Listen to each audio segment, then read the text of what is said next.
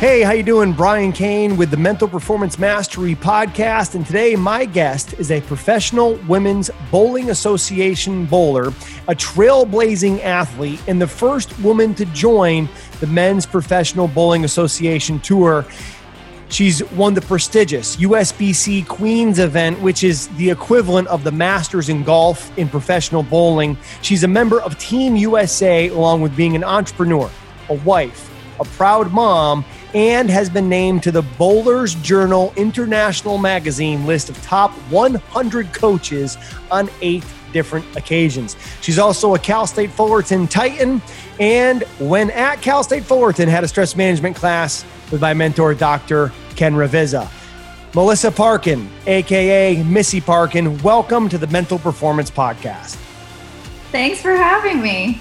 I'm excited to have you here, and so many connections from our time together with Team USA or Cal State Fullerton, or both having kind of Ken Ravizza in class. And then one of the coolest things that has been part of my mental performance career was when I was at Cal State Fullerton with their softball team, and I think there was fires that were rolling into the area, and the air quality was so poor that I think you couldn't go outside. So in a panic, I called and said, "Hey, miss, I'm on campus. We can't go outside. Would you be able to come over to Cal State Fullerton and speak to the softball team about kind of your mental performance routines?" And you showed up to the bowling center. We were down there, and you put on a clinic of clinics when it came to breathing, routines, visualization, and everything that goes into one shot at a time as a bowler that also fits into one pitch at a time, whether it's baseball or softball. So much greatness to get into today.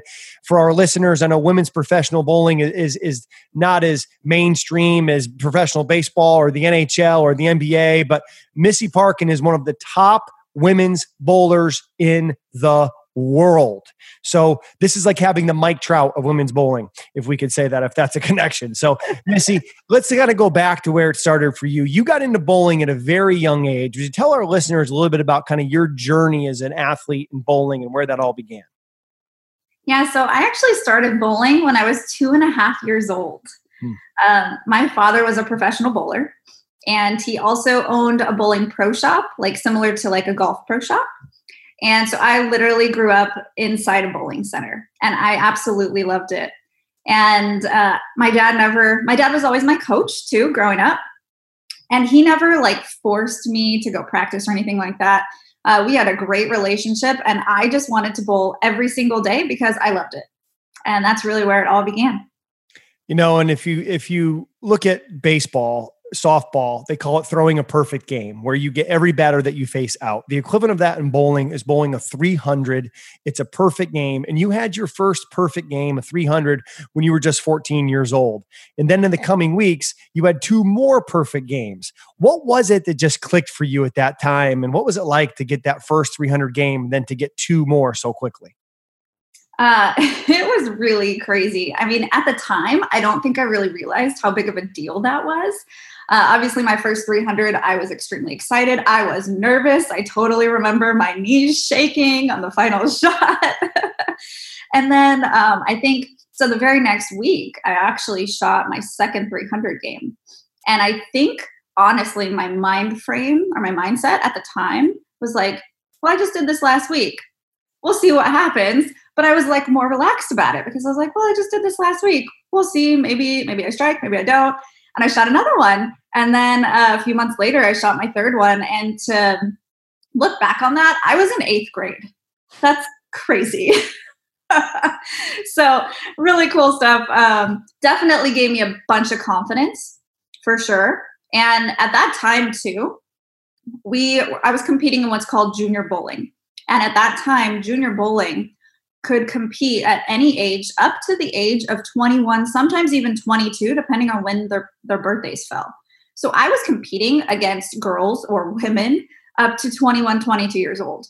And I started winning events. And I think that my very first 300 kind of had this awesome snowball effect of just a lot of confidence building. And I just kept winning events. And it was a really, really good year. So you're 14 years old, you're competing against adults, 21, 22 years old, you're winning these events. And then at age 18, you become the youngest bowler ever to earn a spot on Team USA. What was it like achieving that big of an honor at such a young age? That was crazy. It had always been one of my dreams. So our Team USA program at the time, it was really difficult to try to qualify for it. So you had like a regional competition, and then if you made the X amount top in your regional competition, you got to go to state. And then from state, you got to go to the national championships. Well, at 14 years old, when I was in the midst of all these 300s and stuff, I actually had qualified for my Team USA state finals. And at that time, we're bowling against people any age, absolutely any age. California was a very dominant state, having very good amateur bowlers. And when I was 14, I actually qualified to go to the national finals for Team USA, our Team USA trials. And I was the youngest to ever do that then. And so from the time I was 14 until 18, I had gone every single year trying to compete. And I had actually been able, when I was 16, to compete as part of Junior Team USA. We really didn't have a Junior Team USA every year per se at that time. But I was able to actually compete on Junior Team USA and bowl internationally. So that was a really cool opportunity. So then finally to break through when I was a senior in high school, that was definitely unheard of at the time. Everybody that was on Team USA was either in college or well out of college. And so it was crazy. It was amazing. It was one of my biggest goals at the time, but it was also very different because I was definitely a lot younger. So maturity wise, totally different ballgame, but it was really nice to be able to learn from some of the best bowlers in the world at the time, being so young.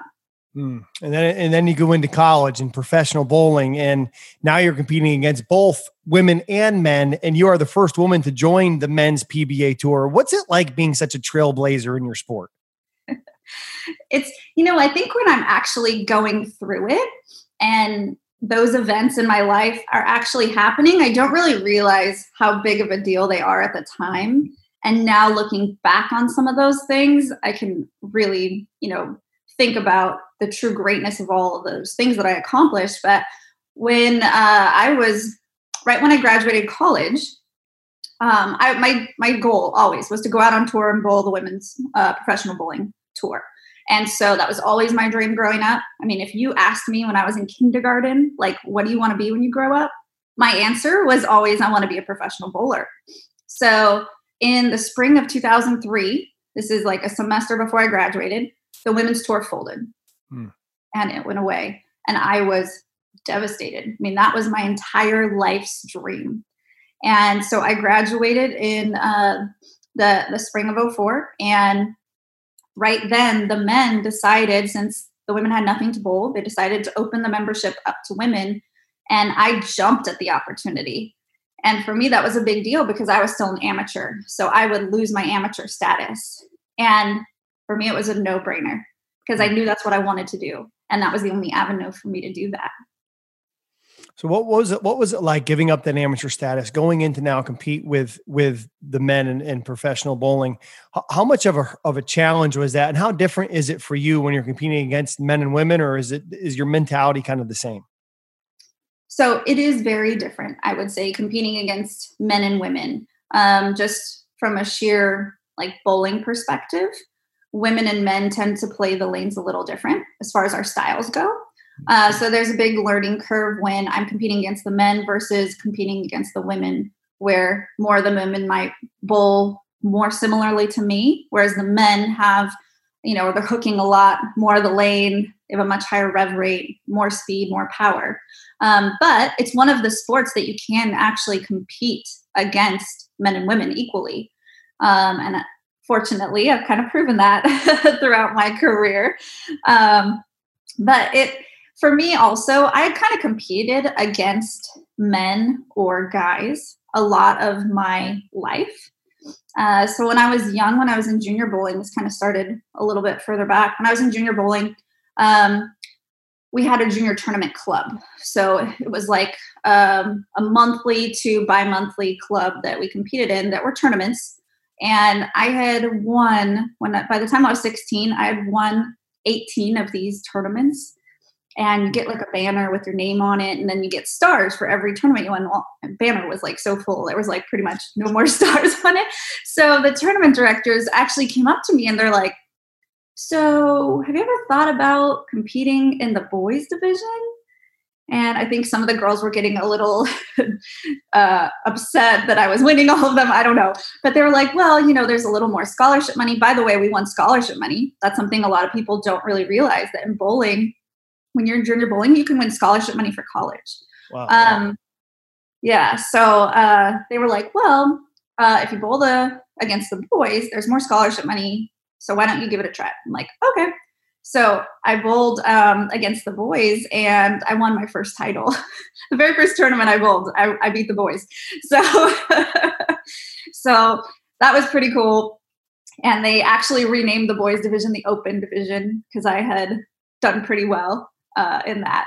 And then later in college, I actually competed for 2 years on our women's team. And then my junior and senior year, we actually didn't have enough women to field a women's team. So I actually competed on the men's team and I anchored our men's team. And in bowling, when you're in team bowling, the anchor is your best bowler. And so I anchored our team and we actually finished my junior year. We finished in tied for third and fourth in the nation, which is the highest finish ever by a mixed team. There was myself and one other female on our team. And that was awesome. That was one of the biggest things I had done in my career up until that point. And I actually got voted the most valuable player in the men's division at our big intercollegiate team championships. That's the big tournament at the end of the season for college bowling. So that was pretty cool. That's so cool, and you're at Cal State Fullerton, you're competing at the highest level of collegiate bowling. And while you're at Cal State Fullerton, I was actually there at the same time. We didn't know each other while we were there. But you had class with my mentor, Ken Ravizza. So what do you we lost Ken in July of 2018. And I'm always interested in what students of his, because I had a unique relationship with him as my mentor and a person who I idolized and wanted to be like and follow the path. And you had a stress management class with him, I think. What was that like being in class? What do you remember? The main things that I remember is that he was electrifying. There's those classes that you go into, and if you're tired and it's the middle of the day or something like that, it's really hard to stay awake. That was never, ever the case whenever I was in one of his classes. So it was always upbeat, always very interesting. And I just remember the energy. Awesome.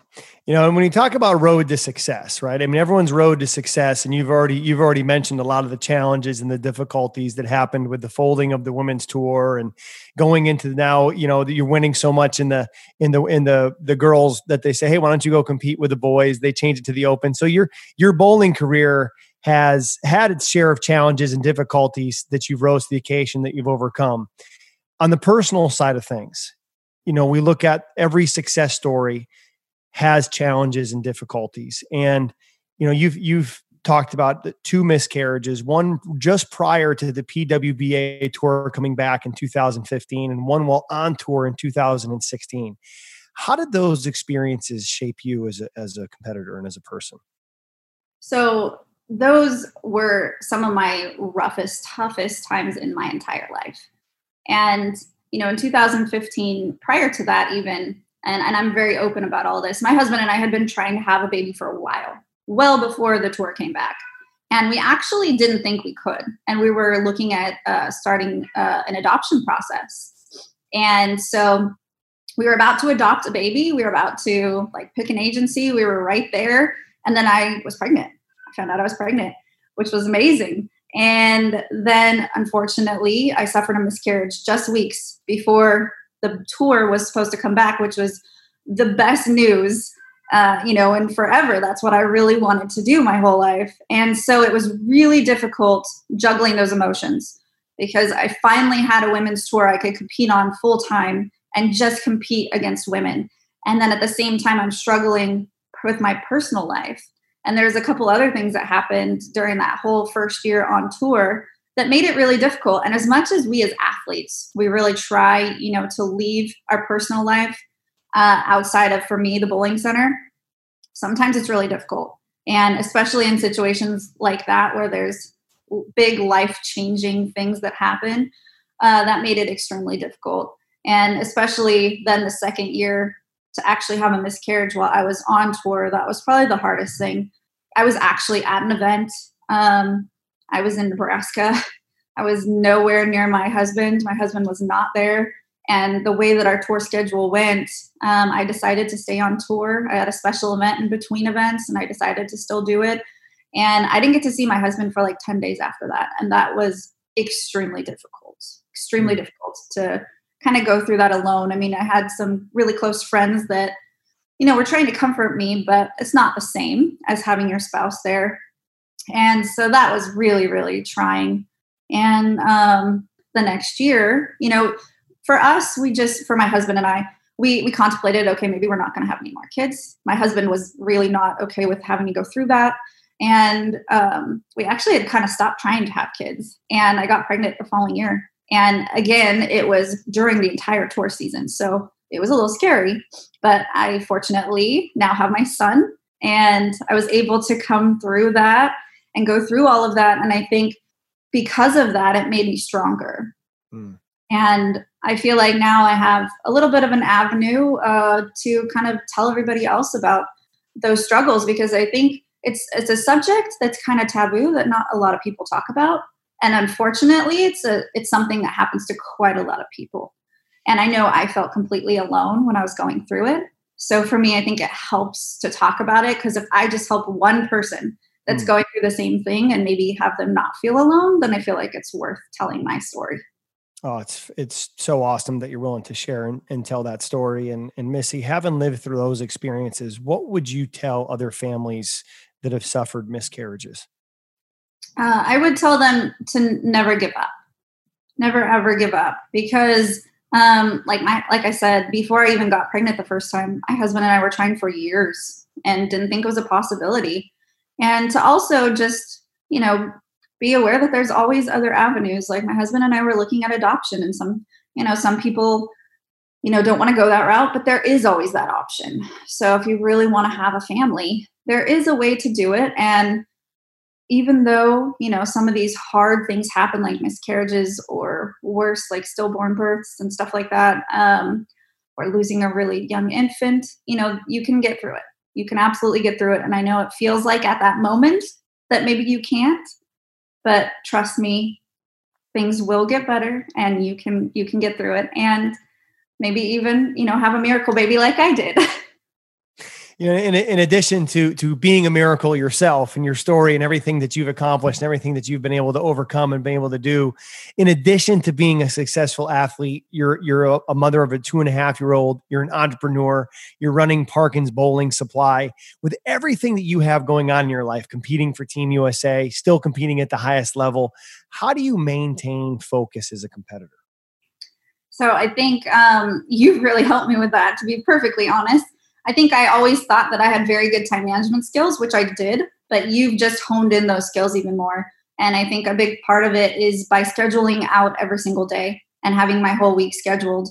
And to the point of now I even schedule up to every half hour.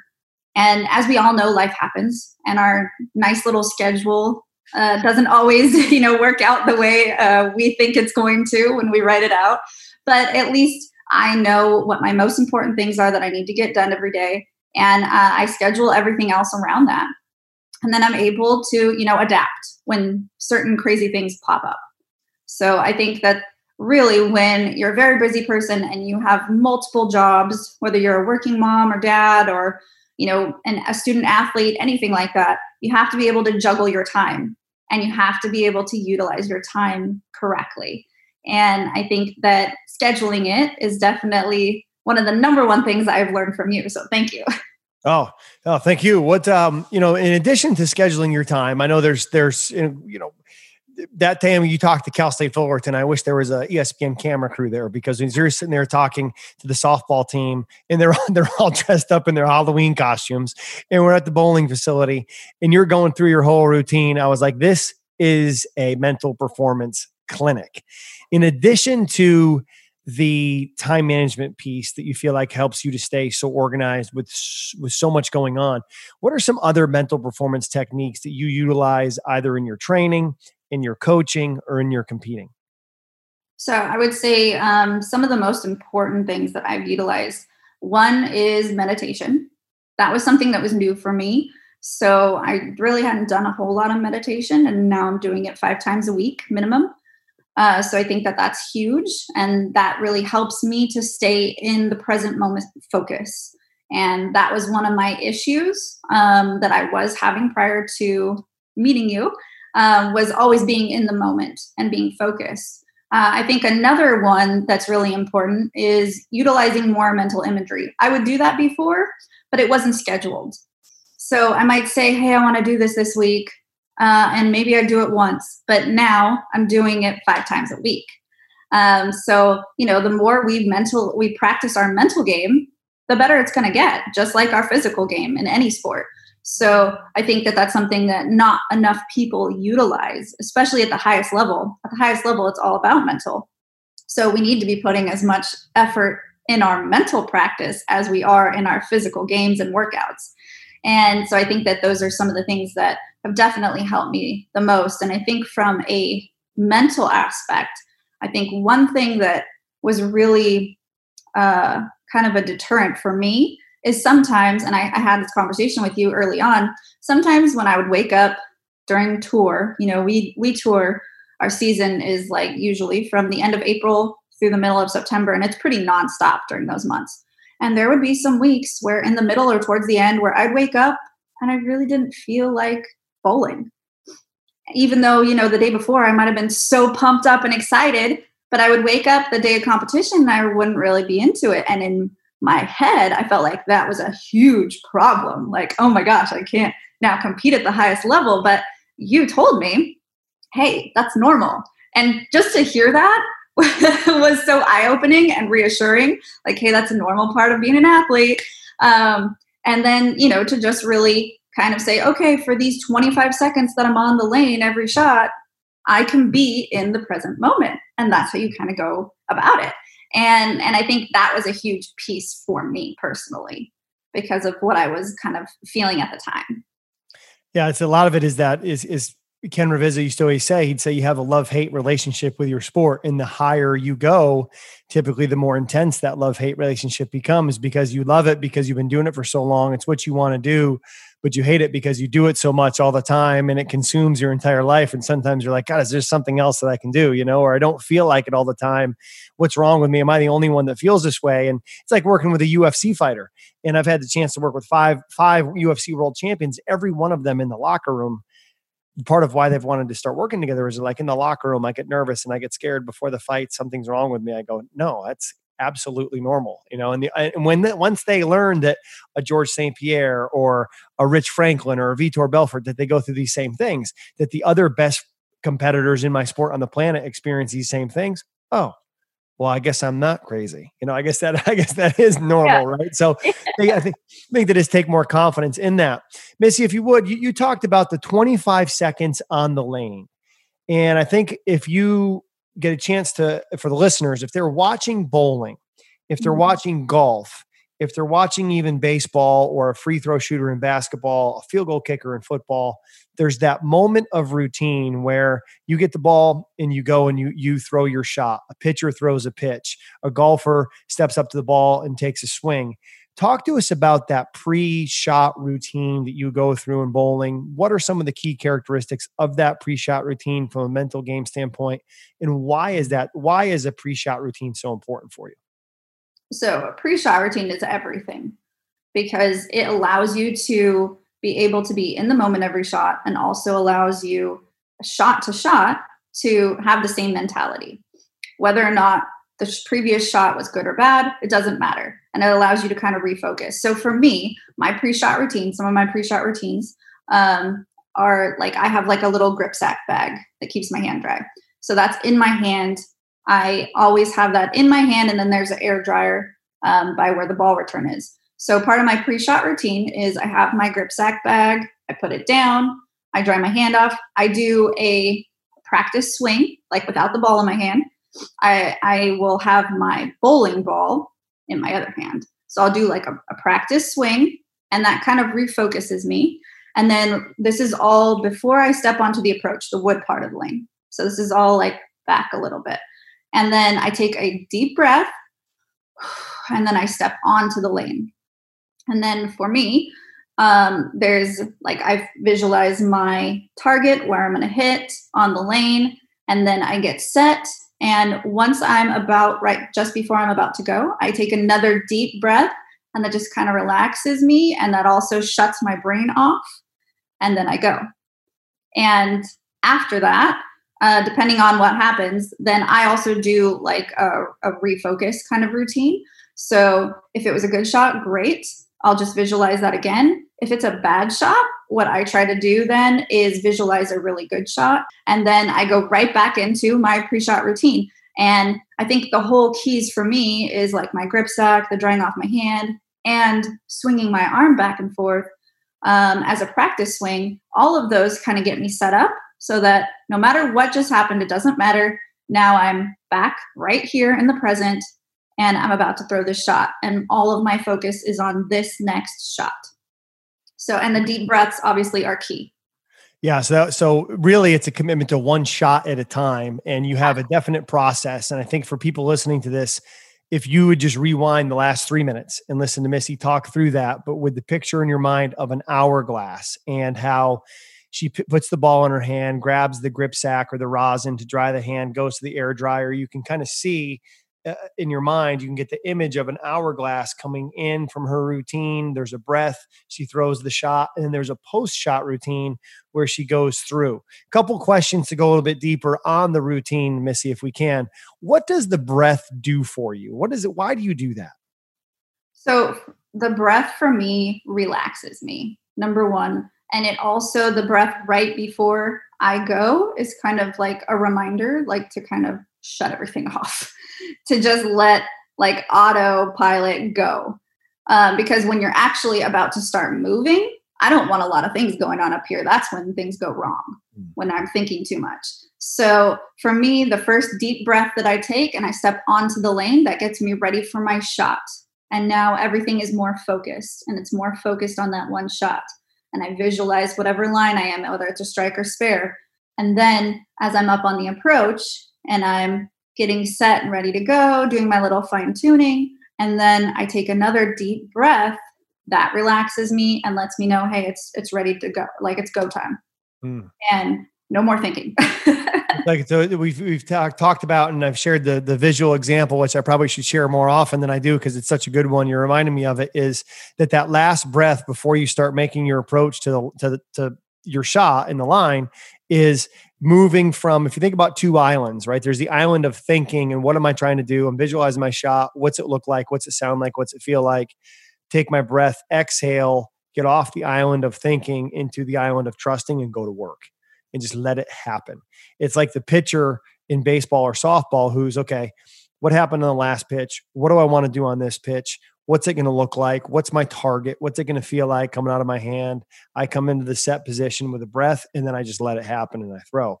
It's kind of the difference between a thinking mindset and a trusting mindset, is Bob Rotella has written a lot about in his book, How Champions Think. And, you know, I think you've clearly demonstrated that as how you are able to use that breath to turn off kind of the analytical thinking process and just go out there and compete. When you visualize your shot, you've talked about that a number of times.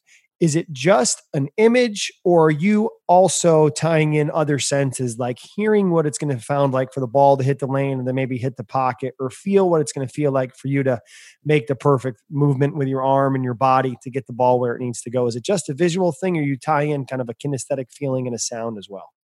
For me, I definitely tie in the feel. I definitely, when I'm visualizing what I want to do and where my target is, the line that I'm going to make, I also imagine feeling what it's going to feel like to throw that perfect shot, how the ball is going to feel coming off my hand, how it's going to feel with my body position, being stable at the foul line. All of those senses I'm definitely feeling as well when I am visualizing. Excellent. And you talked about after you throw the shot, whether you got a strike or you set up for a spare, when you're coming out into the next shot. So kind of that post-shot routine now. And for the listeners, if you think about pre-shot routine is stepping up to the ball return, rosin bag, hand over the blower, getting up, taking that last breath, then she throws the shot. And then when that ball hits the pins and you turn around and start coming back, back towards the ball return or the settee, that's going to be called the post shot routine, or coming out of that hourglass. And Missy, one of the things you said was, you say great, good, or needs work. Would you expand on that self-talk for a second? Yes. So instead of, I throw a bad shot and I leave a big split, instead of going, oh my gosh, what was that? And having all these negative self-talk. Like we all do, like all of us who are rec bowlers do. Yeah. Yeah. So instead of having all of those things pop into my head, what I've learned is that it's really good for me to just evaluate kind of neutrally, like, was it a great shot? Was it a good shot? Like maybe I threw a good shot and I left one pin, but it was still a good shot. Or was it a shot that maybe wasn't as good and needs work? So needs work is still staying on the positive side of things instead of saying that was terrible, So needs work can get me to then think of, okay, once it's not my turn and prior to my next shot, now I can get my mind thinking, okay, what do I need to do to fix that? So for me, it allows me also then to get back into my regular routine and forget about whatever just happened. And also the key thing for me is, if it's a needs work shot, is I immediately, as I'm walking off the approach, I might look like I'm staring into space, but I'm actually visualizing the perfect shot that I would have liked to make. And that for me immediately helps me to get me back into my next shot and being in that moment. So good. So good for listeners, and just the detail in the routine. And you think about when if you turn on TV and you watch someone bowl, you're like, okay, well, they're just out, they're out rolling a ball down a lane, hitting pins. And when you look at it, it's like, there's so much more that goes into it to be able to do it at such a consistent level, that they're doing all these mental game things, visualization, self-talk, seeing, feeling, hearing. There's a routine, there's a meaning with a grip sack, there's a meaning with the deep breath. And I think so many times you guys as professional athletes and professional bowlers, you make it look so easy. But there's so much going on that I would imagine that type of attention to detail for a shot over and over again for an entire round, you've got to be exhausted mentally when the tournament is done for the day. Absolutely. And on our women's tour, we bowl a lot of games. So for all those listeners out there that might bowl recreationally, one of our days, like our first day of qualifying, we bowl 8 games in the morning. We take a little break for lunch. We bowl 8 more games in the afternoon. We bowl 16 games. And then we wake up the very next morning very early and we do it again. So, I mean, that's pretty much our format. We bowl 8 more games in the morning, and then there's another cut and we bowl 6 games. So it's 16 games and then 14 games and then a stepladder final, which is the thing you usually see on television, 1-game matches.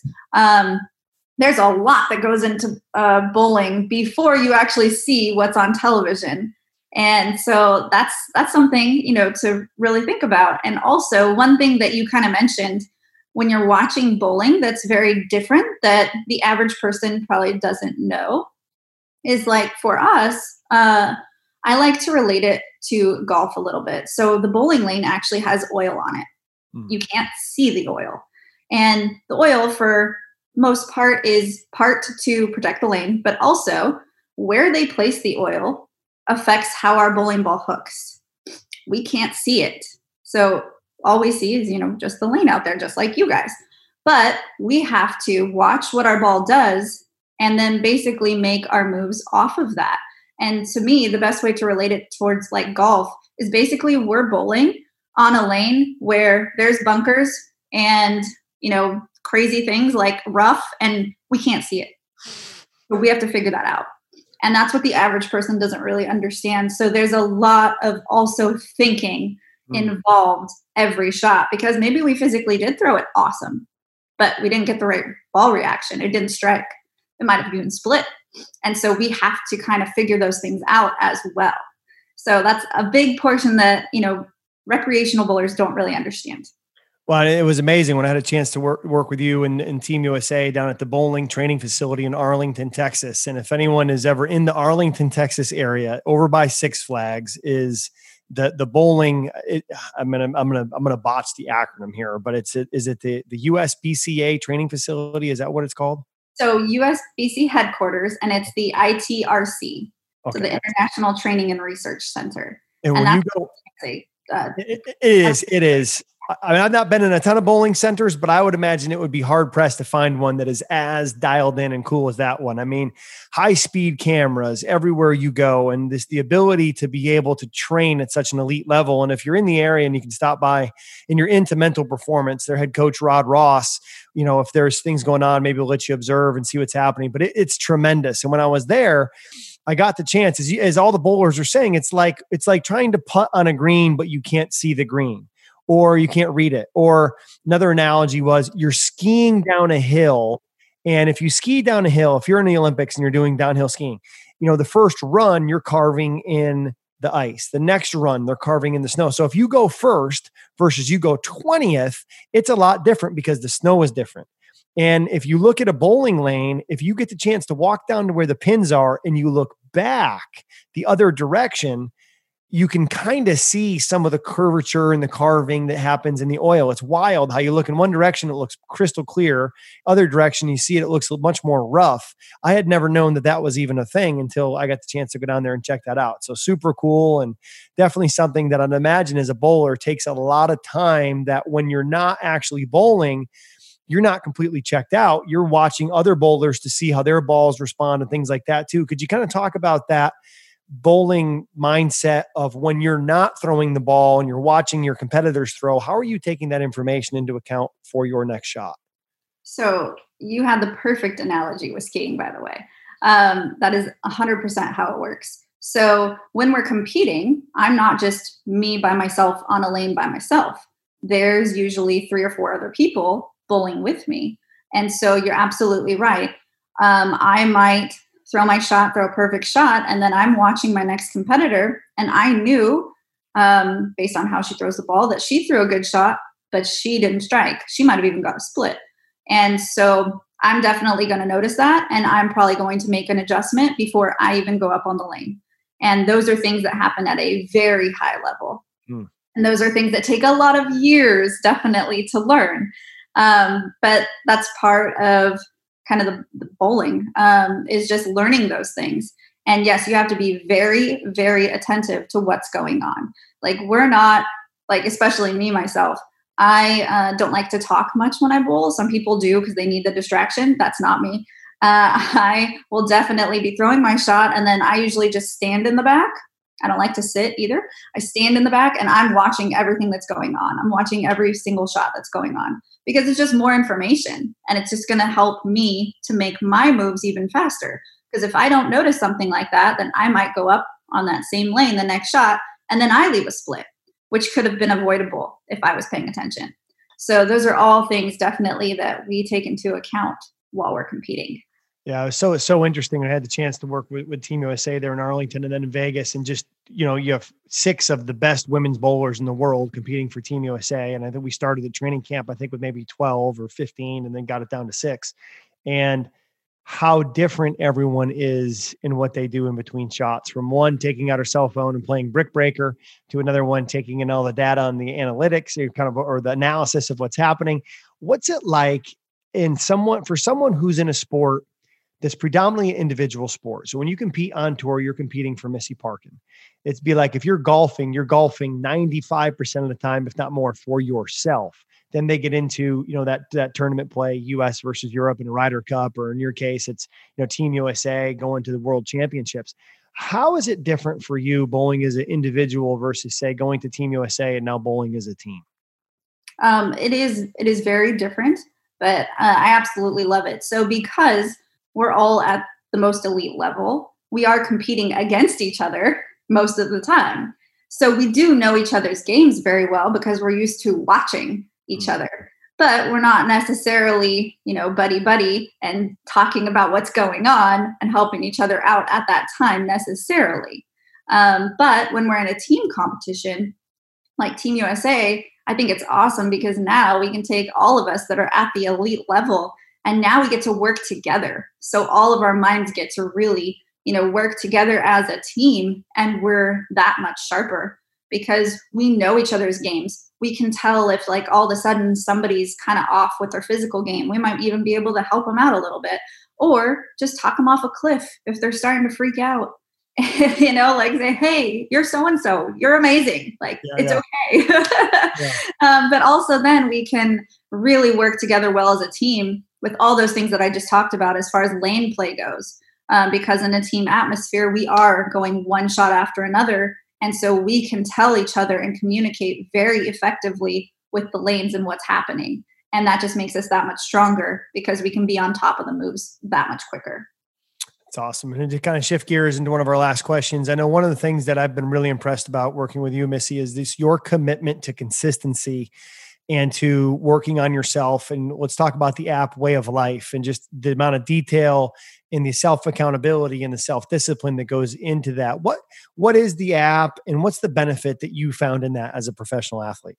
So I will say that is one of the biggest things I think too that you brought to me is the Way of Life app. So it's a way to track the things that you say you're going to do. We could all say, like I mentioned earlier, we can all say, hey, I want to work out 3 times a week, or I want to go practice 4 times a week. But if it's not tracked, then are you really being held accountable? And I think, even me at a high elite level athlete, I still, yes, I want to go work out 3 times a week or 4 times a week and practice X amount. But when I track it, I think it just, 1, makes me more aware, but 2, I want to see green. So when you're on the app, if you basically, I have a bunch of things that I track and it keeps getting longer. I just keep expanding it. So it keeps getting bigger. But there's a bunch of things I track, like my mental imagery, like my meditation, my practices, my workouts. I even track how much water intake I take, my nutrition, and then like connecting with friends and family, a whole ton of things, reading, all sorts of stuff. And every day, as part of my PM routine, so as part of my nightly routine, I will go through my Way of Life app, and it's a way basically to just track things. And if I did it, I put like that I did it, yes, and it shows up green. If I didn't, it shows up red. So, and then I say how many times a week I want to do each of these things. So I'm constantly checking my Way of Life app to make sure that I get everything in each week that I want to get in. Because like I mentioned earlier too, sometimes our days are scheduled a certain way and everything gets thrown out the window because something happens. So I might not have been able to do certain things that I wanted to that day on my Way of Life app. Well, now I need to reschedule those into the rest of my week.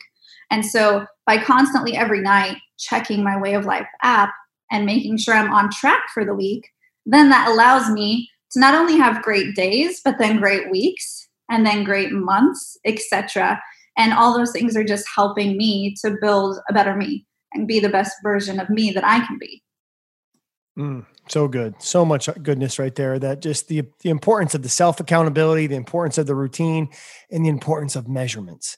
And I think that's the biggest thing for people to take away from your whole breakdown of how you use the Way of Life is, look, you got to move from talking the talk to walking the walk. And measurement is motivation. And when you have the awareness of, okay, this is what I want to do. And even if you go back and listen to this interview again, you'll hear Missy say with so much conviction, meditate 5 times a week, visualize 5 times a week, because she has a plan as to how you're tracking all those things. And, Missy, how important has Way of Life been for you during this time of uncertainty and this time of craziness that has been COVID-19, where you've had a season, it's canceled. You have a season, it's canceled. You're training in a bowling center, it gets closed down. It opens back up, it gets closed down. It's just constant adapt and adjust. How important has Way of Life been for you to at least have a game plan to keep that consistency and that kind of edge, knowing that you're doing the work that you wanted to do? You just have to be creative in finding a way. So quite honestly, it's been everything. Because if I didn't have this app, I'd probably be like quite a few people I've been hearing on podcasts that are like, oh, I'm watching Netflix. Oh, I'm bored. I'm like, I'm not bored. I have plenty of things I could be doing. So I think it just allows me during this time where I'm not working. I do still have access to a center right now, which is awesome. But in the event that towards the beginning, I didn't. So it allows me a game plan so that my days are still scheduled, so that I don't freak out over everything. Like I still am working really hard on myself, working to make myself better. And yeah, I will say it was completely devastating to hear that our season got canceled because I'd worked so hard working with you since October, really getting ready for this season. And then to have that canceled, I mean, yeah, I was really disappointed, but at the same time, it also really helped me. I think if you and I hadn't been working together, I probably would have freaked out, a lot more. But now it just gives me that much longer to make myself better, to get ready for next season. And it's definitely allowed me to stay focused and be really focused on what I want to accomplish and utilize this off time, this time at home to really make myself better. And that's why my Way of Life app keeps getting longer. So you mentioned how you keep adding things to Way of Life. One of the questions I get from people a lot is, how much should I have in my Way of Life? Like, what's too much? And I've always struggled to answer that question because I think it's different for every person and it's different for where you're at. Like when you get started, start with 3 things, like make my bed, call Success Hotline, brush my teeth. Start with, I was doing a call with a college baseball team today, and it was like, that was it. It was call Success Hotline, make your bed, brush your teeth 2 times a day. Like just start with those basic fundamentals. And then as they start to have success and kind of trying to build, do you feel like that there's a time where maybe you have too much on there, or are you okay with it continuing to grow? Because as you achieve some of those habits, some of those things just get now kind of baked into your daily routine, and you feel like you can put more on there to be accountable to because more things become important. Yeah, I think there's definitely a balance. So for me, I've been able, like right now that I'm not working, there's no tour, I'm able to add things to it. Now, once we get back to work, like you mentioned, I own 7 pro shops. So I own Parkin's Bowling Supply. We own 7 locations. So, and I do a lot of the business end of that. So once we get back on track with that and I'm on tour again, I'm probably going to have to weed some of that stuff down. But for me, it's all about knowing, okay, how much time do I really have? Because I do still have a 2-year-old son that I spend tons of time with, and my husband. And I also do have to do some things for our business. So it's knowing, okay, how long is this going to take me? Well, if it's 10 minutes, so don't play on your phone for 10 minutes. I think that's one of the biggest time wasters that people do, is sitting there playing on their phone. So instead, use those 10 minutes to do something productive. And so I just recently added word of the day. So I got this app that's word of the day, and it's learning a new word every day and kind of putting that into, your life and actually using it and stuff like that. So I just added that, and that doesn't take that much time. And yes, I think that once you get used to Way of Life, it can become a little addicting, in a good way, because you just want to see all the green and you want to see, all the great progress that you've made. And so it does become part of your just natural routine, like my AM routine every morning. I just wake up, I call Success Hotline, I read Daily Stoic, I read Daily Dominator. And depending on the day, then I might do my mental imagery, and I do the Calm app, and that's what I do. And then certain mornings also I throw in concentration grids, and that's just part of my routine now. It's just what I do. And so I think, it kind of depends individually on what's going on in your life, but think of the perspective of how long you spend on your phone, and maybe that could change some things, And if you're listening to this, listen to what she just said: Daily Stoic, Daily Dominator, Success Hotline, Calm app, concentration grids, all part of the AM routine. And I hear a lot of people go, oh, that's too much. Throw in a 2-year-old, throw in 7 pro shops, throw in training to be one of the best in the world at what you do. Quit making excuses, quit making excuses, take an honest evaluation and look at yourself in the mirror and ask yourself, how good do you want to be? Missy Parkin is one of the best in the world at what she does.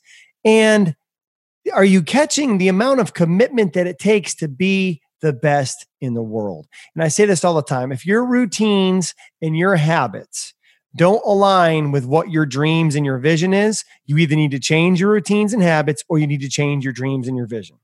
Because if you got a big dream and a big vision and you want to be one of the best in the world, you have got to have an elite process. And Missy Parkin just outlined about as elite a process as we've ever had someone on the podcast do. And she's just hitting the tip of the iceberg. I mean, Miss, dive into well, better, how, and that reflection that you do each week too with your way of life to kind of have that honest feedback and game plan moving forward. Yeah. So then at the end of the week, then I go back and I look at my entire week of my Way of Life app. And I will tell you, my Way of Life app is now like scroll a few times. Like it's not one page. You got to scroll it a couple times. So then I'll kind of reflect on everything that I did that week. And so it's, what did I do well that week? What do I want to do better? And how am I going to do it? And I write paragraphs. Like I don't write one sentence. Oh, I worked out and I practiced. No, like I really reflect on, okay, what were the things that were really good this week? And that also kind of gives you a little bit of gratitude too, just being accomplished and feeling like, hey, I did these things really well. I got back on track with XYZ, or my practices were awesome, whatever it was. And then what could I do better? And really thinking about that. And sometimes, it's pretty obvious, like, hey, I need to refocus on this thing. And sometimes, I really need to just reflect, like, what do I want to really focus on for this week coming forward? Because like this last week, I had one of my best Way of Life weeks. I had a lot of greens, but I still am reflecting on what do I want to do better? Like there's still more that I can do better. So what is it? And then how am I going to do it? And having a game plan, because if you don't have a game plan, how are you going to accomplish it? Mm-hmm. So I think that those well, better, hows really help me every week to then refocus at the end of the week and get ready for the following week, for that week coming up. So good. So good. And really when you get into it, simple, right? Mm-hmm. A simple process of what's in my way of life are the things that I want to do on a consistent basis. That is my process to make me the best version of me. Once a week, typically on a Sunday, maybe or a Monday, I sit down, I look at how I performed that week. And I say, what do I want? What am I doing well? Kudos. What do I want to do better? Kick in the butt. Let's get it going. And then how am I going to do it? You make a game plan moving forward. Then you go to work on your game plan and you rinse and repeat that process the next week. And if people can stay the course with that consistency, they're going to start to see world championship results like you have. And I think the hardest part for people is consistency. So Missy, what's one, if we could remove the skull cap here with our last question, remove the skull cap of everyone listening to this, all the coaches, all the athletes, sports, you name it, they're coming here. If you could remove the skull cap of all those coaches and athletes and plant one seed in their brain that would germinate and allow them to continue to make progress towards that next level, what would that one seed be? Ooh, that's a hard question. I would say there's two things that are really important. I think number one, from a mental training standpoint, I think the Way of Life app, which we just talked about, because there are times like one of the things that I track is if I eat after 8:00. And I am so much like a late night snacker. I want my little dessert. And like, for example, there's been so many times, and I let myself do it once a week. So there's so many times where I'm like, I've already done it once a week. I don't want another red, so I won't do it. I won't do it. And if I wasn't tracking it, I guarantee you I would have grabbed some ice cream or something, something. But I didn't. And so I think the Way of Life app is one of the main points that is very important. But number two, from a physical standpoint in my sport and in any sport, one shot at a time. 100% one shot at a time, because you have to be in that present moment. You can't think about anything in the past, or sometimes I would get myself caught up in thinking about the present. I'm bowling really good, and now I start thinking about winning the tournament. No, that's when things start to fall apart again. Sure. You have to stay in the present.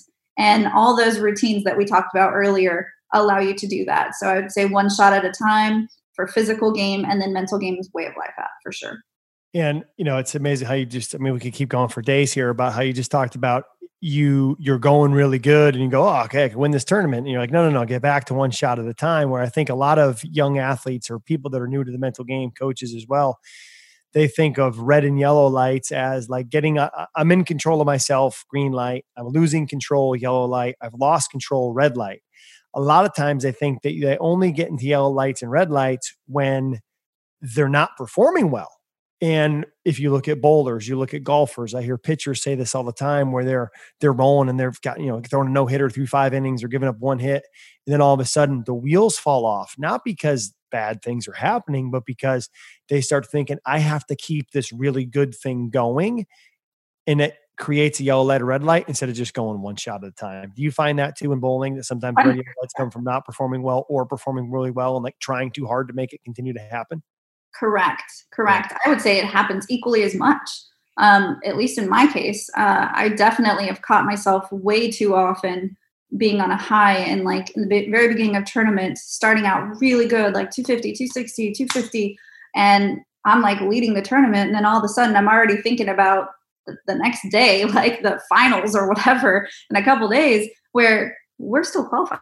And you're absolutely right. Then all the wheels start to fall off because instead of thinking about this next shot and doing exactly what you've been doing in order to have all those great scores or the great game or whatever it is in your sport, instead of that, now maybe fear starts to creep in like, oh, what happens if I shoot a bad game? Now I'm going to get off track. Or what happens if I can't shoot another huge 250 game? All those things that don't need to be in your head at all start to creep in. And that's what happens when you start thinking about the future.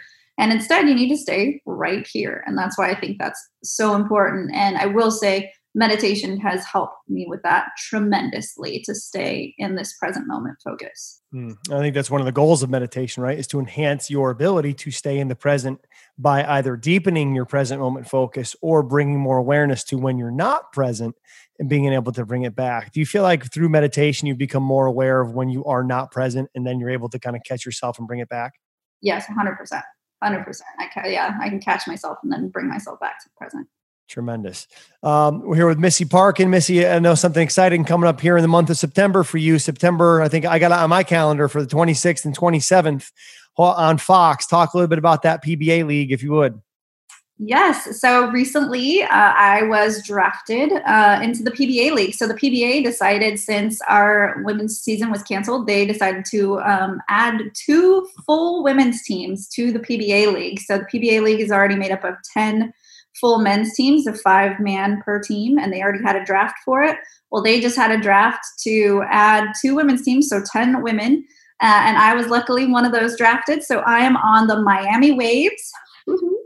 And we will be on Fox on September 27th, 28th. I think that's a Sunday, Monday. And so that's when it will air. So definitely be on the lookout for that. So our women's teams will be going head to head against the guys. So that should be a ton of fun. So we will be on TV later in September. Sounds like there could be a potential movie being made in the future about September 27 and 28. Let's see what happens. Missy, so excited to have you on the podcast. So great to just continue to hear you talk about the mental game at such an elite level. For our listeners, please be sure to check out MissyParkin.com. That's MissyParkin, MissyParkin.com. And follow her on Instagram at Missy_Parkin. Missy, thanks for being with us, and super excited to check you out in competition in Fox coming up here in September. Thanks for being with us and sharing your insight in the mental game, your story. So inspiring. So excited to be able to share this with our listeners. So thank you. Thank you so much for having me. Thanks for listening to the Brian Cain Mental Performance Podcast on the Ironclad Content Network. If you liked the show, be sure to leave us a rating and a review, and don't forget to follow me on Instagram and Twitter at Brian Cain Peak. I'll see you next time.